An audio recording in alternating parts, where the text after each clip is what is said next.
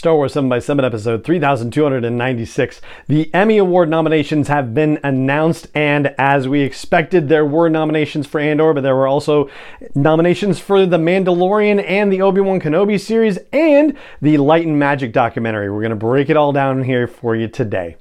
Punch it!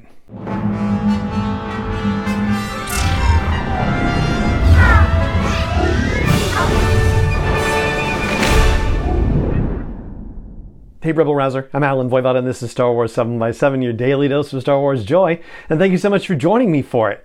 So, 2 years ago in 2021, The Mandalorian racked up 24 Emmy nominations, which was huge. I think it actually tied the crown for most nominations at the time.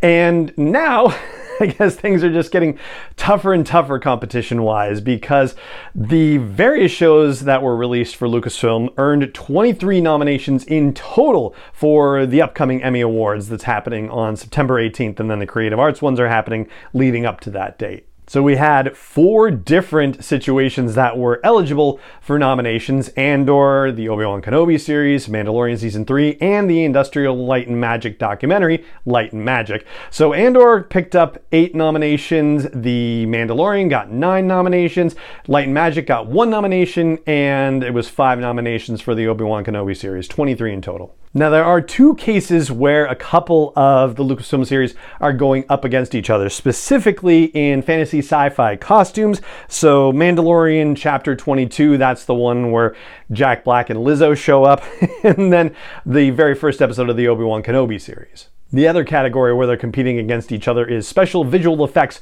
for an entire season, and Andor is going up against The Mandalorian for that one. There are also a couple of cases where if categories had been combined, they would have been going up against each other. So Andor is nominated for Outstanding Drama Series, and Obi-Wan Kenobi is nominated for Outstanding Limited Series or Anthology. Mando and Andor each got cinematography nominations. Mando for Chapter 20, The Foundling. That's the one where we get the flashback of how Grogu survived Order 66 and when they take on that giant raptor situation. And for Andor, it was the finale episode, Rick's Road. All 3 of them got nominations for sound editing, but they're in 3 different categories. So 1 hour plus and less than an hour, and limited series or anthology. Andor's nomination is for the episode The Eye, which is the closer of that second story arc in the season. Sound editing for Mandalorian is for Chapter 24, The Return, which has, of course, that incredible fight scene that happens in it.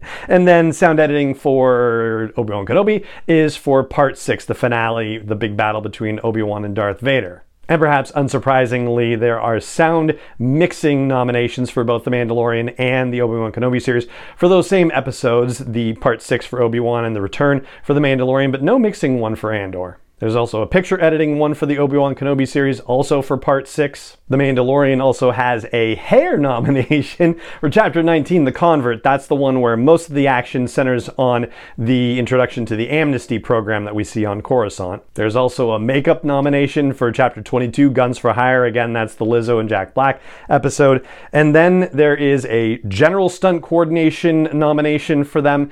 They do fantastic as always with that. And then also an episode-specific stunt performance one for Chapter 24, The Return. And then for Andor, to round out the ones that they got, there are 2 different music ones for Nicholas Patel. One of them is for theme music, and then one of them is for music for an episode. That's also for Rick's Road, the finale. Then Benjamin Caron got a directing nomination for Rick's Road, and Beau Willimon got a writing nomination for One Way Out, which is, of course, the finale of the prison arc. And did I mention the Light and Magic one? There's a documentary music nomination for that for James Newton Howard. So that pretty much rounds up all the Emmy nomination situations for Lucasfilm for the 75th annual Emmy Awards. I almost said Academy Awards. Listen to me. And at this point, yeah, I have no idea how things are going to go. There's a lot of tough competition out there. Also, congratulations to Pedro Pascal for getting an acting nomination, but for The Last of Us.